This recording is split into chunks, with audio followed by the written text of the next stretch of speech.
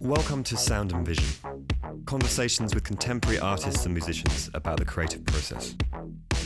Here's the host of Sound and Vision, Brian Alfred.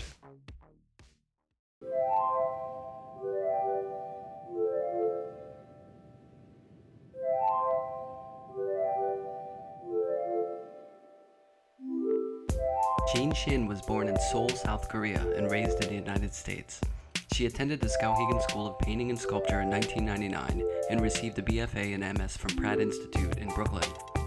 Her monumental installations transform everyday objects into elegant expressions of identity and community. For each project, she amasses large collections of an object, which are often sourced through donations from people in a participating community. Her work has been shown in major national and international museums, including solo exhibitions at the Scottsdale Museum of Contemporary Art in Arizona, the Smithsonian in Washington, D.C., the Fabric Workshop and Museum in Philadelphia, and the Museum of Modern Art in New York.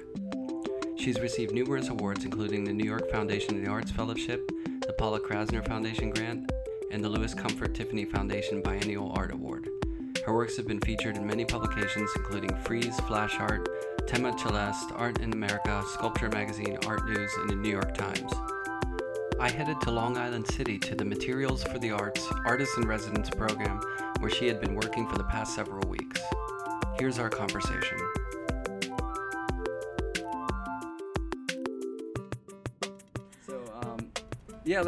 Why don't we start off by talking about you and how you got started, where you came from, and when you started getting into art?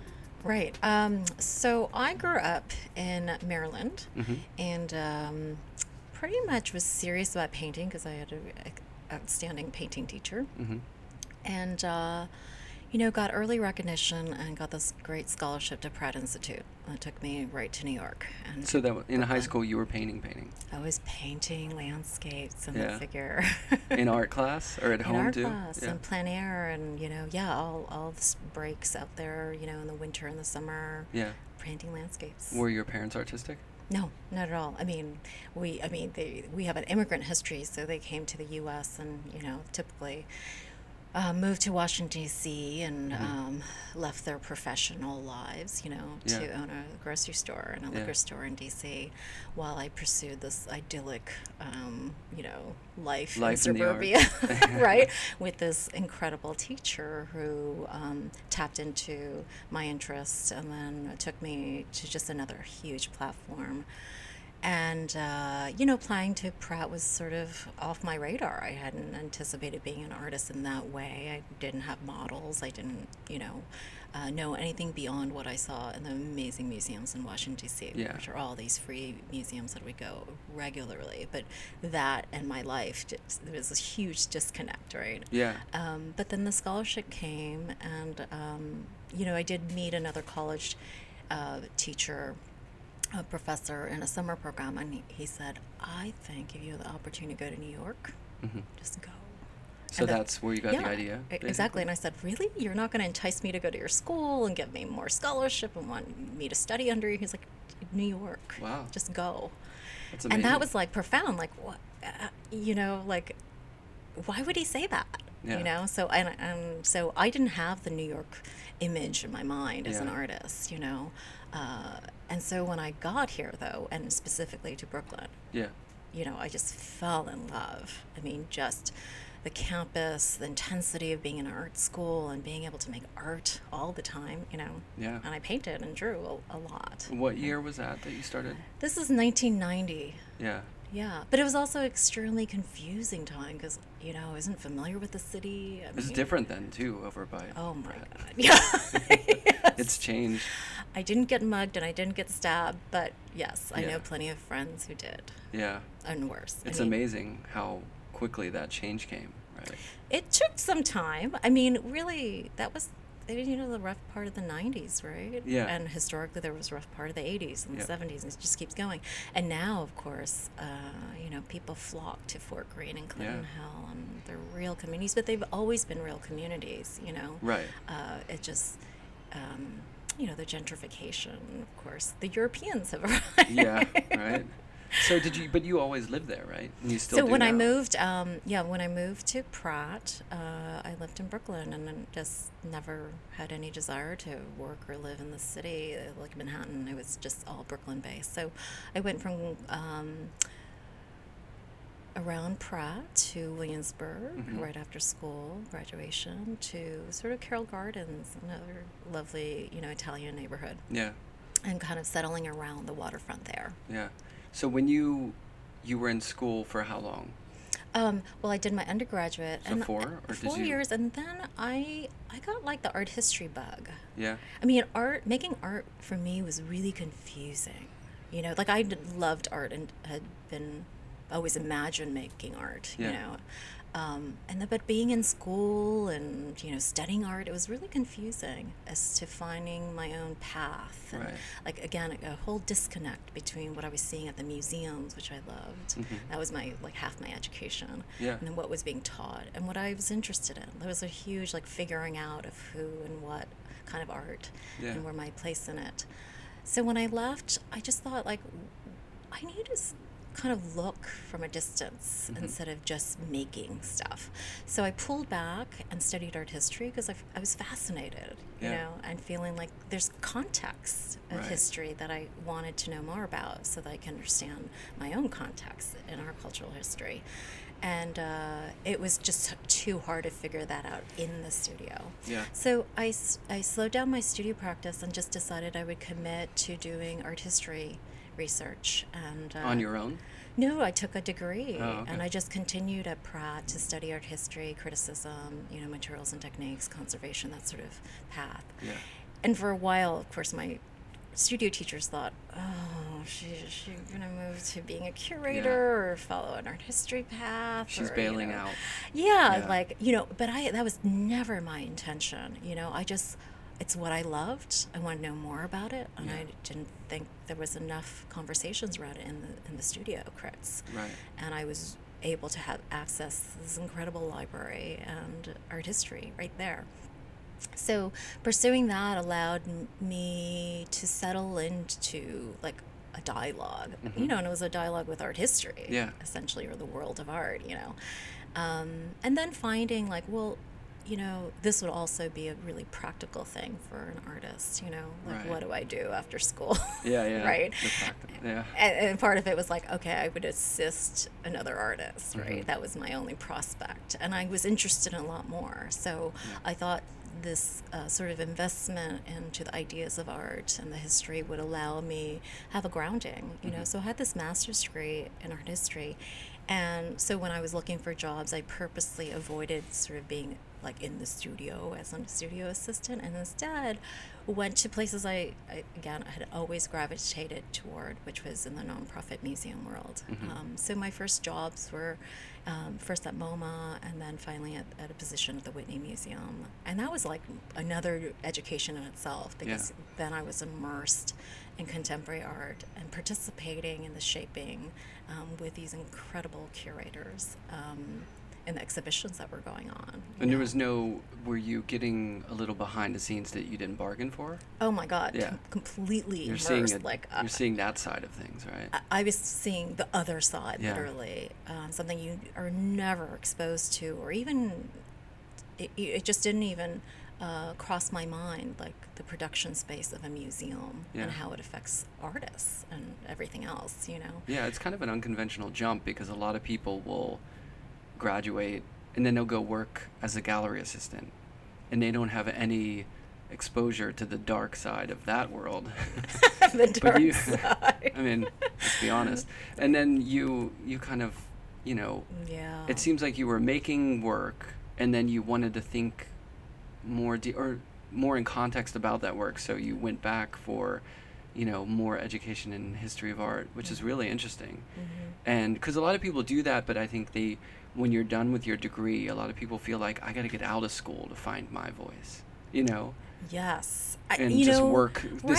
through I it. knew that my training and discipline in painting, I knew I would be making art. No one could stop me from doing that. It's just the question of what did I want to make and contribute, and what was the dialogue? who's looking at this work that I feel like I'm trying to connect with, you know, that I had no understanding. And this notion of audience, right? Yeah. It was more like I was a maker, and I Right. knew that definitively. Yeah. But then, of course I'm making for myself, but then that's just like a me, myself, and I in the Yeah, studio, yeah. you know. So it really, and then seeing just the positions that are argued in history when you're reading, from the way it was written, and then the revisit of that history, Right. and the taking away, remaking, and retelling of that story. It changes. Like, history is malleable too. And Yeah. it depends on who's writing and who's, being talked about. And so I loved how fluid art history also seemed, but Yeah. how also important, right? And the question of who's written about, who's omitted. Mm-hmm. Yeah. That was real insight. Yeah. And something I couldn't change while being an audience to it. Right. But then being at the museums, it was like I was part, and seeing the people who are making those decisions. Yeah. And that really changed my outlook on, what gets seen. I was just an appreciator of, the exhibitions at the museums. But now I see, like, what were the critical decisions that Right. brought this work to me, and, Yeah. and countless, hundreds of thousands of people to see this. And now it goes in that art history. Yeah. Do you think about that at all in your day-to-day? Not so much with what you're working on, but with the work that goes out there. And you still do so many projects like this project, or things in the public realm, or things in museums, or Yes. in, you have plenty of shows in galleries, but you also show your work in a lot of other venues in a lot of other ways. Did that come out of, is that something you're trying to do? Did it come out of your history, or is that something that sort of revealed itself or became an opportunity because of the way you work? Well, I think the insight happened at the museum when I saw so much of what we were doing behind the office, right, manifest into a public exhibition, right, Yeah. where it was really, and then the educators taking that material and the exhibition and reinterpreting it for the public Yeah. in a language that would be accessible, Yeah. and that's that kind of, like, those little steps. And they're all Yeah. languages of art, but really seeing also the joy of the public either get confused Yeah. or then with slight explanation or a prompt lighten up in a way, and just, from the well-educated to the little kid who just walks in and be like, I totally get this, Yeah. like, I just, that sort of almost transformative sense of the public and their relationship to art was something I had always experienced, right? Yeah. But then to see it, from a distance and learn from it, made me, when I went back to my studio question, like, well, what do I want to do? Right. And clearly it was like, well, I mean, that's what I wanted to do. Like, Yeah. I want to be in a place where my work can be seen by the public, anyone, Yeah. and as wide a net as possible, right? So yeah, I mean, I think that doing the kind of installation work and making that choice, and then having museums and nonprofit spaces support that, became an avenue for me. And then eventually it turned into kind of this public art engagement, whether it's temporary or permanent commissions. Yeah. Was that a big chunk of what you were looking for when you went back to school for art history? No, not at all. I mean, if someone told me back then, hey, you're going to be interested in art in the public realm, I'd be like, what is that? Yeah. Yeah. Yeah. I mean, I wouldn't even know how to define it, nor the history of it, Yeah. So this all came, I mean, all of this is, retrospectively looking at those influences and what was in front of me, and Yeah. what I was really like a sponge to, and seeking, and there Right. it was, right? And then the choices that came out of it, and the reevaluation of my, quote, art practice, Yeah. coming out of this studio making kind of endeavor to Right. something else, seeking for something else, and really trying to redefine it for myself. So I wasn't consciously trying to get into art history or to redefine, artists in the public realm, or Yeah. engagement or anything like that. It was just like a slow process of my figuring out what inspires me, what do I want to connect to, who am I speaking with, and who am I working, and what are my goals, making art together, So it's become extremely collaborative, because I was working in kind of a cultural space where you work together. Yeah. There was no one author to anything. I mean, there was the named curator or even the director who led the museum, but there was hundreds of people who actually had to do the work, together to make something happen. And that was really different from what you think of a painter. Right. So it really shifted kind of the dynamics of art making to me. Mm-hmm. Then did it feel more personal in a way? Like, what were you painting in school? It was probably like, what was I trying not to paint in school, right? By the time I left, I was like deconstructing painting, looking at like deconstructing materiality and the structure. And, at some point my friend of mine said, what if you just don't paint? And I was like, how does a painter not paint? Yeah. I was like, I guess that's what I'm trying to do. And then it was only after school that I started to really be on my own and just left to my own devices. I returned to something that didn't feel like school taught me how to make this technique. You're always against, am I following the rules? Am I bending the rules? Am I breaking the rules? Am I trying to, reinvent a rule? And I just felt like, so if I stop, then maybe I'll find something. And so I went back to things that I remember doing as a kid, like braiding and cutting and sorting and rearranging. Oh, so that's the personal. That's the personal. See, I'm looking for the I know your work is super personal, but I didn't know, I'm not sure what that connection is, you know what I mean? Because I feel like your work is really conceptual. Yeah. I don't know if you feel that way, but it just seems like that part the of process, it's really important. where you're getting things, how you're making them, the relationship of the materials you use to where it came from and where it ends up, and all those things are hyper considered, I feel like, and it's very conceptual practice, but there's a rich visual it's end the product hand, of it. right? It's the hand. And really, as a kid with a lot of time in my hands, it's like, and left to my own devices, right? In my room, I would just be gathering things, putting things together that I liked visually, and I remember things like, when my parents couldn't be bothered to buy me a doll that everyone else had, like the Cabbage Patch Kid. Do you remember this? Oh, doll? yeah, I remember. Everyone had it, right? Yeah. Well, I never had one. If you could get one before right, Christmas. Right, exactly. Right? And of course, my parents weren't even thinking about Christmas. They're too busy surviving. Yeah. So I was like, well, I know all my friends pretty much have one, and I will borrow their instruction guide, and I will invent my doll. And I was like taking stockings and the original handmade Cabbage Patch doll. I mean, that's what I was doing. I was like, well, I don't have access to that, but I can kind of probably make it. How did you, where did that come from though? How did you just feel like, oh, I'm going to make it? Was it just intuitive? Just totally intuitive, right? Like give me a thread and a needle and some patches of pantyhose, and I'll stuff it and make some eyes and hair, and that will be my doll. And I will too research exactly how she needs to have an origin, she needs to have a name, she needs to have a story. Well, that's way too personal, Brian. There you go. Well, it sounds like you were like me. Like my parents, I grew up with almost, we didn't have a lot of money, and my parents worked all the time. So I was like a latchkey kid, and so when you have all that time, you become creative. I think boredom inspires creativity, and you have all this time to think. So my question is, if you were in the same situation you were in growing up today, do you feel like you would make the same work? Because you probably wouldn't be bored, because you would have a lot more fun gadgets to keep you busy. That is a problem, huh?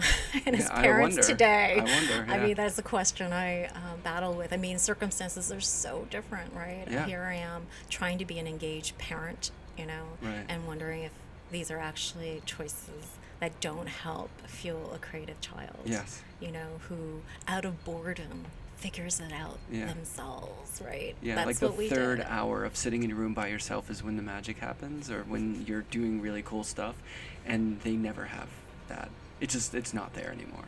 Like how little unstructured time. Yeah, something they're interrupts given, it. right. Some sound goes off, and then you go look at a screen, or it's just not the same anymore. So Yeah. I wonder.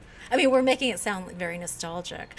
Yeah. But this is what we were saying. Like, we were so lost in some way, even though we were at a school and university. It's like we had to find it and experience it ourselves. Yeah. to figure it out. You know, even though we had access, I mean, I had access to so much. Right. But that, you know, we were saying out of boredom and sheer like determination that this can't be all of life. You know, Right. like I think you discover.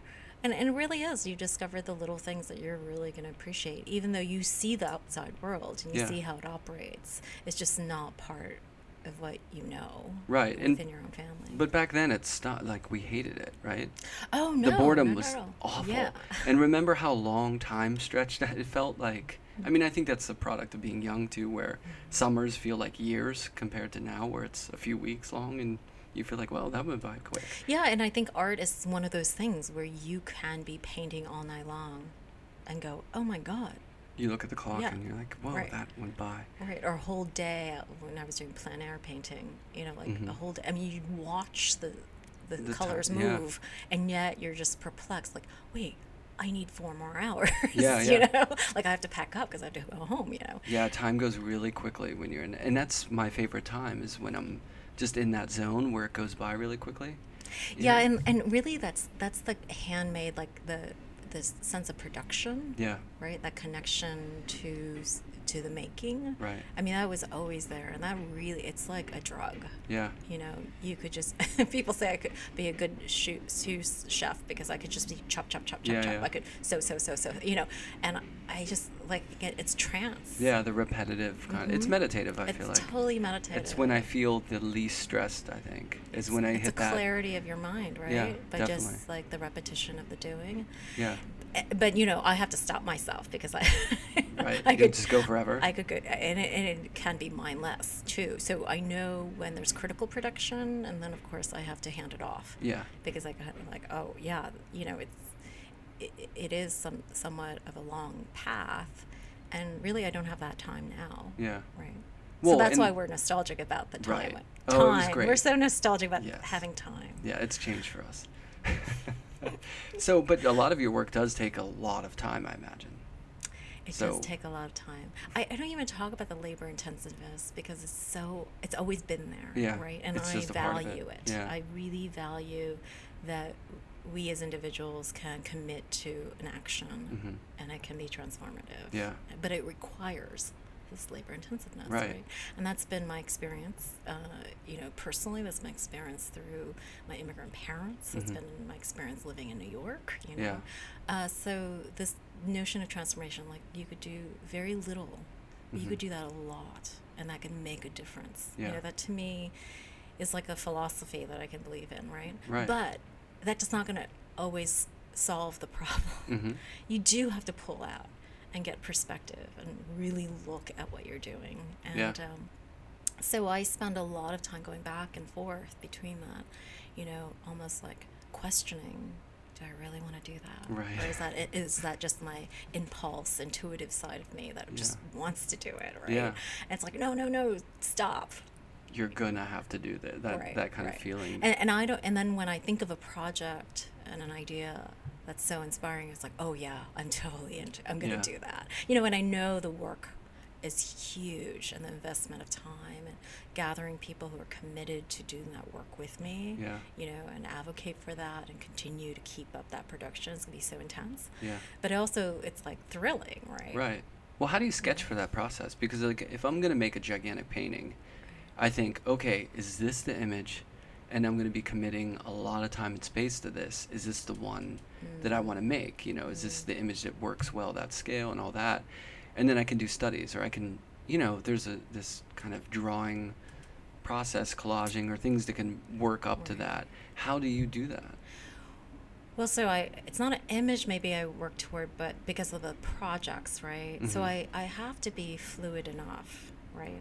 Because I'm collaborating Yeah. with people, and I'm really working with the generosity of people who want to commit with me to Yeah. this endeavor. And I can't control that Right. in some way. I can maybe try to enlist, you know, Yeah. and encourage and bug them a lot. But, you know, it really is like I have to be very open to what might happen, right?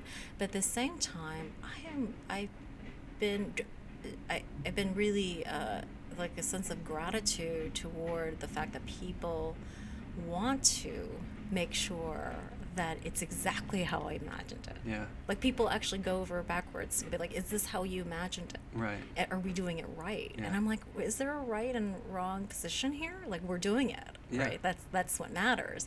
But they do want to satisfy this vision, Yeah. right? It's They like, respect your right. your And voice in the process. I love that we can come together like, Yeah. for that, right? Yeah. But it is a long process, and sometimes something will happen that I wonder, like, oh, is this the problem or is this actually a solution? Mm-hmm. This resistance or this problem, like we can't get the materials, we can't get the site, or we can't, there's a barrier that just won't say yes to Yeah. what we want to happen here or now, Yeah. And yes, I'm totally persistent. I'll sit, get a number of no's and still go, okay, so when's the next meeting so I Yeah. can convince the next person, I'm totally convinced by that process, but at some point when I have to pull back and Mm-hmm. say, you have to reevaluate the situation. And those are when sometimes I feel like the art gets better.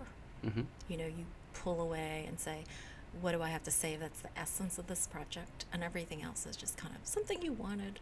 Yeah. Something on the side, Right. And in fact, maybe it was not that important. Yeah. Well, constrictions and limitations, in any medium, you can have those things come up and it can make your work stronger, I think. Oh, totally. I mean, I actually thrive on those limitations because Mm-hmm. now I've gotten to a practice where I feel like almost anything's possible, right? Yeah. Like I believe that, right? Yeah. But then I'm like, so that's like a luxury, like anything's possible. So then I like a site-specific project because then there's specific needs that I feel like I can tap into Mm-hmm. and specific parameters like budget, scale, Yeah. timeline, all those things that I have to meet.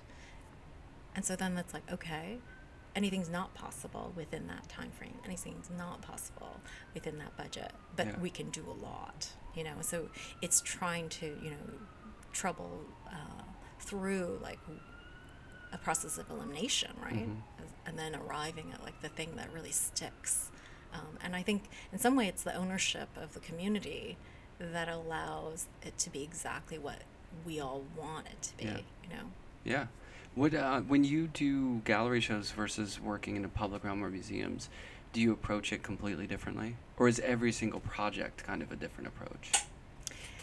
Every project is different, but I guess I'm more accustomed to the model of a museum, Mm-hmm. right? I think I know it, I understand it, Well, that's nice to have in your repertoire. I'm just a Well, lot more used to working I'm in so museums. comfortable, right? I love like the whole curatorial process.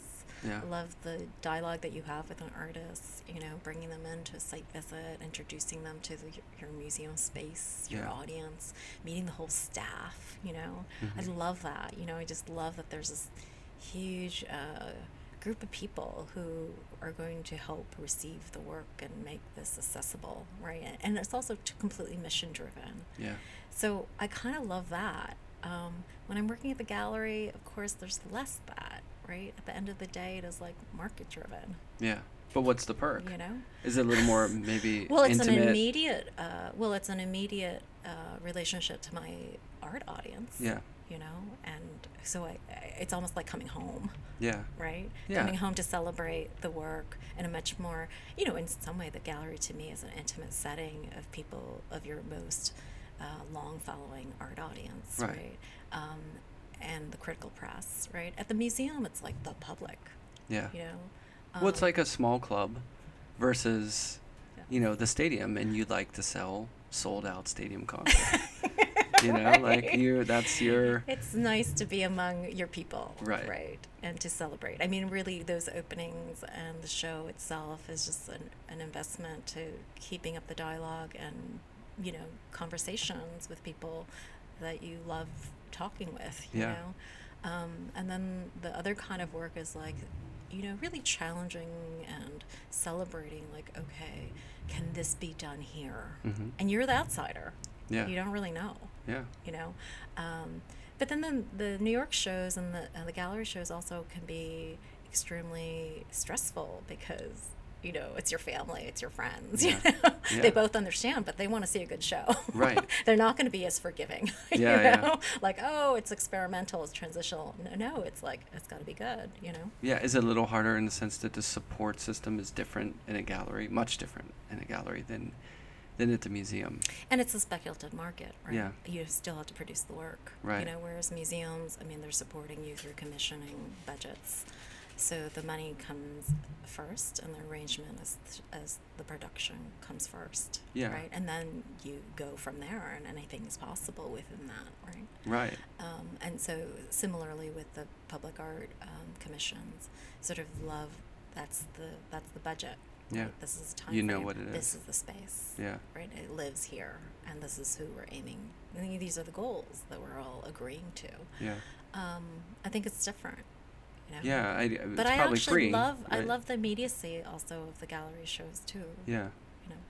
I guess it's hard. I don't know anything about it because it's not my what I do, but I would imagine selling gigantic sculptures is pretty tricky. We'll leave it at that. Yeah. And the amount of space it takes up. Here, this is different than your normal space, So yeah, this is a what is the difference temporary- between the two? If you could, and maybe talk about where you are and what So you're I working. sort of think, like, I'm at the Materials for the Arts, Mhm. which is a nonprofit space, an incredible organization through Department of Cultural Affairs in New York. They have like a 33,000 square foot warehouse of materials donated for individuals, corporations, industries, and it's all then sorted, processed, and then left for these public members to come and get materials for free. And these Mhm. are, art teachers to artists who are in a residency outside, or city workers needing chairs and files and Mhm. things like that. So it's an incredible place of exchange, which, it's so fitting for me because I'm trying to cultivate this material exchange Yeah. and this connection for people, and to find meaning in things that one person doesn't need and yet another person absolutely can find a place for. Yeah. And so being at the residency as a temporary spring, a couple months here, that has been truly inspiring because it feels so fitting to my practice. And then of course I have access to the materials that it's sort of like everything I would do and figure out how to do on my own is already happening here, and Yeah. I'm just tapping into it. I show up and look around to the warehouse to see what I want to take around and pull it into the studio, and then figure out what I want to make with that. The difficult part there was trying to connect with, like, well, where does this come from, and what does it mean that it's been a surplus and that's been donated here? And so whether that's a critique of the fashion world, or corporate structures and their surplus and their waste, and the general, throwaway culture we Yeah. live in. So there's been just so much to work with, but it almost is a project in itself, Yeah. And I couldn't be in this kind of high forever because I'd be Right. exhausted, Yeah, I that's need a time. big supply chain you have right outside the studio door. You have to see it to get the scale of it. And it reminds me of one of my first jobs. Actually, my first job when I moved to the city was working at Macy's doing windows, but the fabrication stuff. And they would have full floors, when you go way up high in the building, full floors that are just like that, just Yeah. stacks and stacks of The mannequins, stuff, mannequins, right, fabric, fabrics and boxes of just surplus just ready. huge. Right, and the minute the display is there, and then it's done, you Yeah. can't repeat the display. Yeah. Right, and this is what these are the ideas that I was working with, kind of the notion of consumer display Mhm. and like the creation of desire, Yeah. on the part of the consumer, right? And then what happens, and it's like an unfulfilled promise, right? Because the next month there's a new window display Yeah. telling us what else we need and want, and Right. and capturing the most incredible fantasy for us. But in some ways, it feels like it's not sustainable, right? Yeah. You can get it, and Right. then what? And it's around. It's funny to think about your process and how not completely, but it's almost like full circle, because so much of your work is just taking these things that other people have viewed or that are the leftovers or this stuff and then making something new out of it that talks about that. And like imagining you taking stuff and making Cabbage Patch Kids. It's like that. I wish I had told you no. You're trying to get just trying to get that funny. feeling, right? It is a reversal because in some way I am trying to engage like the individual person, right? Even though I'm working with the museum, I'm talking about the person who's going to come into that museum or be part of my project and participate because they have a material that they want to for it to then turn into art, right? And that kind of exchange is really, it is personal, right? Yeah. And it's individual. And then I come to a place like this and we're like, who's the individual? Yeah. You know, Yeah. because we're talking about Macy's and corporate structures. Like, Right. really? Corporations are not people. Yeah. Right? But they're aiming for that consumer, you know, that person. Right. Right? So there's like a gap. It's interesting. It's Right. like the mystery. It's just the person, right? And which is funny because, or the consumer, which is what all companies sort of focus in on. Like, who's our consumer? What are they buying? What will they buy? And then there's all this leftover from the attempt to connect to that consumer. Right. And so it's like, I love the idealism and optimism that like they can invent this for us and then we'll just do exactly what they want us to do, right? Yeah. And we're in the gaze that we can't leave. And then suddenly it's like this awareness of what's happening, you know, and then you turn back and, you know, there's like the economy certainly is playing into that, the debt that we have is playing into that, you know, all of that. So then you look around and you see like all this material, seductive material, like gold, you know, Yeah. is like all just ideas of failure. Right. Right. Yeah. That's really interesting. And that's really depressing. Yeah. You know? Yeah. Like these are objects of seduction. Right. Right. And are, you know, so this is capitalism at work. Yeah, Right. it is. And I've always thought of the city as a place of excess, but then you come here and you're like, wow, I'm thinking about like the people on the street having access, you know, Yeah. the goods that people leave on their stoop kind of Yeah. access. But then you see corporate waste where you don't see that. You do not see this on Right. an individual basis on the streets of New York. Yeah. Right? Yeah. Okay, occasionally a department store closes down and you have like everything must go. Right. Right? You see that occasionally. Once in a But while, you'll see like a bag of bagels the next day behind somewhere, but it's kind of it's evaporated. It's just you don't gone. see That it. failure didn't happen. Right, and the vision of that would spoil the sort of clean seamlessness of the process of that desire, right? Right, sold out. Yeah. Everything that was made was bought and Right. consumed. Dead stock is like embarrassing. Like you would never. It goes off somewhere, you know. So the notion of surplus has been incredible, and these like objects of display and the structures and the language around that. Yeah. So I've been really interested in kind of like the positive and negative shapes of the body and kind of going back to painting, right? Yeah. But that I'm actually using the ideas behind consumerism and material consumer, like what's here, what's not here, what's Yeah. left behind, what was, what worked and what didn't. You know, there's always these polar conditions that actually exist together. It's just that oftentimes they seem like they're defining different conditions of meaning in our life, but they're actually the same. Yeah. You know, one wouldn't exist without the other, you know. Yeah, definitely. One of the pieces I love that you did is you took old vinyl and you created a wave out, like a giant wave sculpture out of it.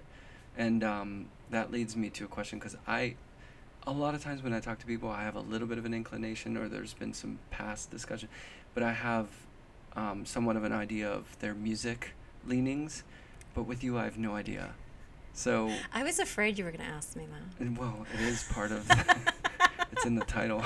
Well, It's coming up. Okay. Yeah, It's so- coming up. Well, okay. So that was not my musical collection. So again, there was a personal connection because I got the records through my in-law. My husband's grandfather passed away, and in his basement, they found boxes and boxes of his, LPs and 77s. I mean, it was an incredible collection. He had saved everything for decades of his life. So it really was a mapping of a generation of person and their musical taste. Yeah. And so when they were trying to figure out what to do with it, and a lot of it was unusable, they were cracked, they were broken, you know, they had no like other value. Yeah. But then the fact that, to me, like, wow, this one person collected all of these and listened to every single one and saved it. Yeah. That was so significant that I was like, okay, I have to bring it together, create form out of this. And to me, it was like, music is so personal, right? Right. But it's also universal. You know, like what that one record, you should pick one, will connect with all these other people who have also listened to that record, but they have totally different tastes, you know, collectively, you know. So I love that, like, if you look at the detail and then look at, like, the collection, it's something totally different, you know. So how did you come up with the wave? Oh, so the Wave, actually, it was another site-specific project. BAM, the Brooklyn Academy of Music, had asked me, Dan and Cameron had invited me to do something in the lobby, and they have the Next Wave Festival. Oh, so it's a play on words. And I said, like, really? You have the Next Wave Festival every year. And so every year the curators have to find the next wave of music. Yeah. And I was like, wow, that's pretty challenging, right? And so then I was like, wow, but that is actually how we understand the ocean, right? The Waves ocean keep coming. They keep coming. Yeah. And you think you're like, it's it, and it never is, because you always know there's another wave. So how do we exist in this kind of perpetual, you know, moment?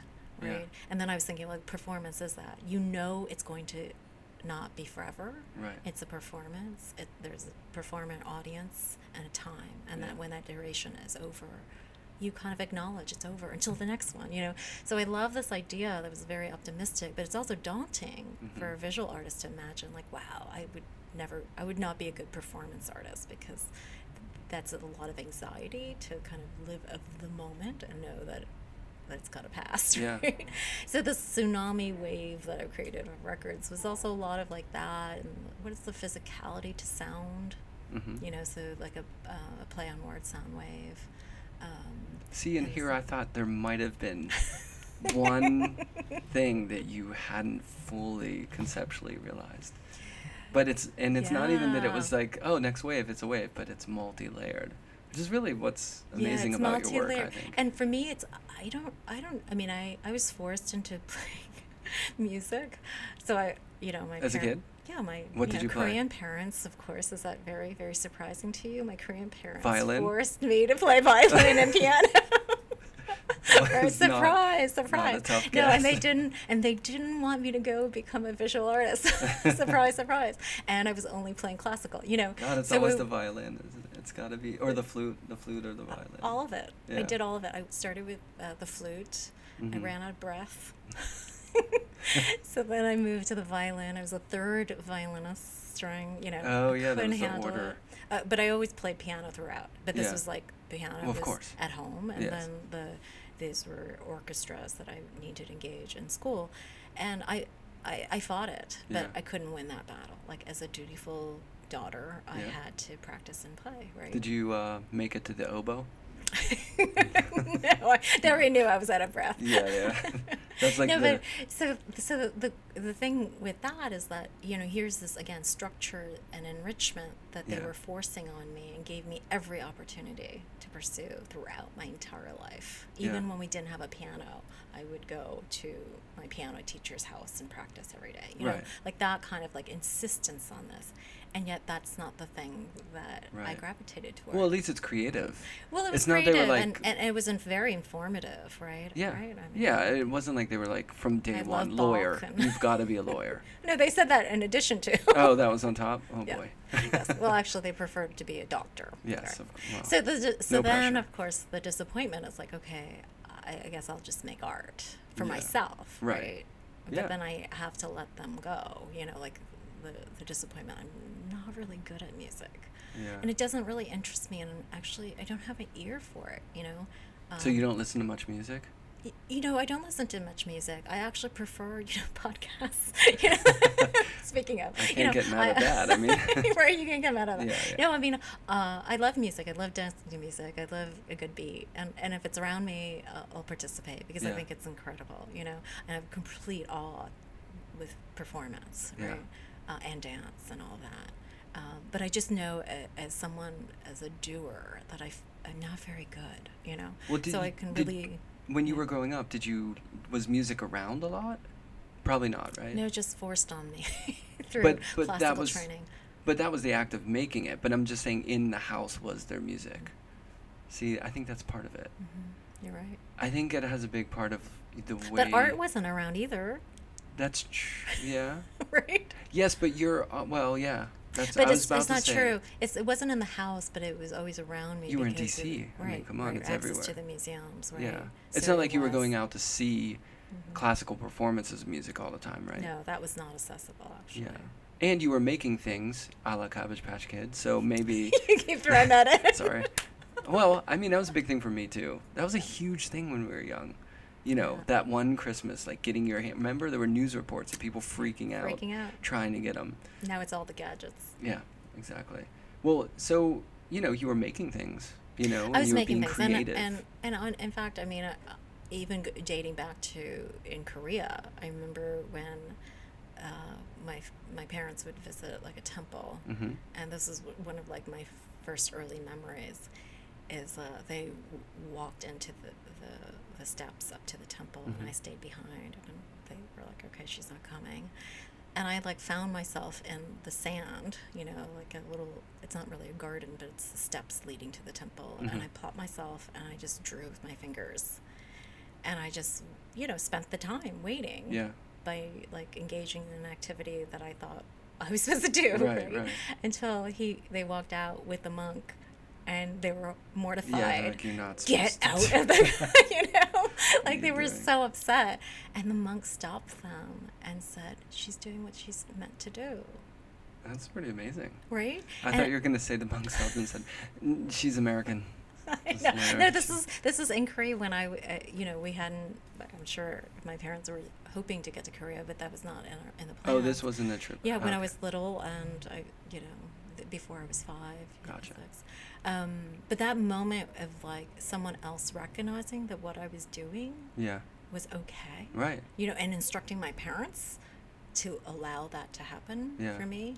I mean, that took a lifetime. Yeah. Right. That's pretty amazing. Like, she's not supposed to be playing piano. She's supposed to actually do what she's already been doing. Yeah. Right. Like, so I didn't go inside the temple, right? As I'm sure my parents tried to force me to do. Right. But I found other ways to amuse myself and totally be entertained and totally like find presence. Yeah. Right. It's like you found your spirituality out there. That's right. Like it's intrinsic in the process of you being a creative person. Right. Sound.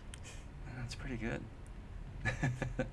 All right. Well, thanks so much for taking the time to talk to me and having me over here and seeing this amazing, which I didn't even really know that much about this program. So, we'll put links up to it and into your site. I'm sure that's the best place where people can check out your work, right? It's been a pleasure. And It's been really, it's been thrilling to share the gifts that I've gotten from Materials from the Arts and kind of the work that's come out of it. So I'm glad you got to see it. Thanks for having me. Cool. Right, thank you.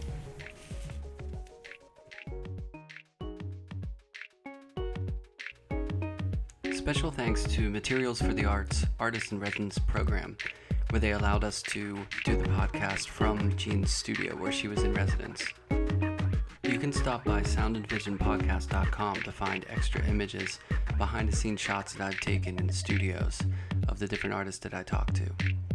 In Jean's case, we took some photos of her show at the Materials for the Arts program, where she had exhibited work that she made during her stay at the residence. One last thing, if you download Sound and Vision from iTunes, please make sure to leave us a review and rating. It really helps the podcast. We'll see you next time.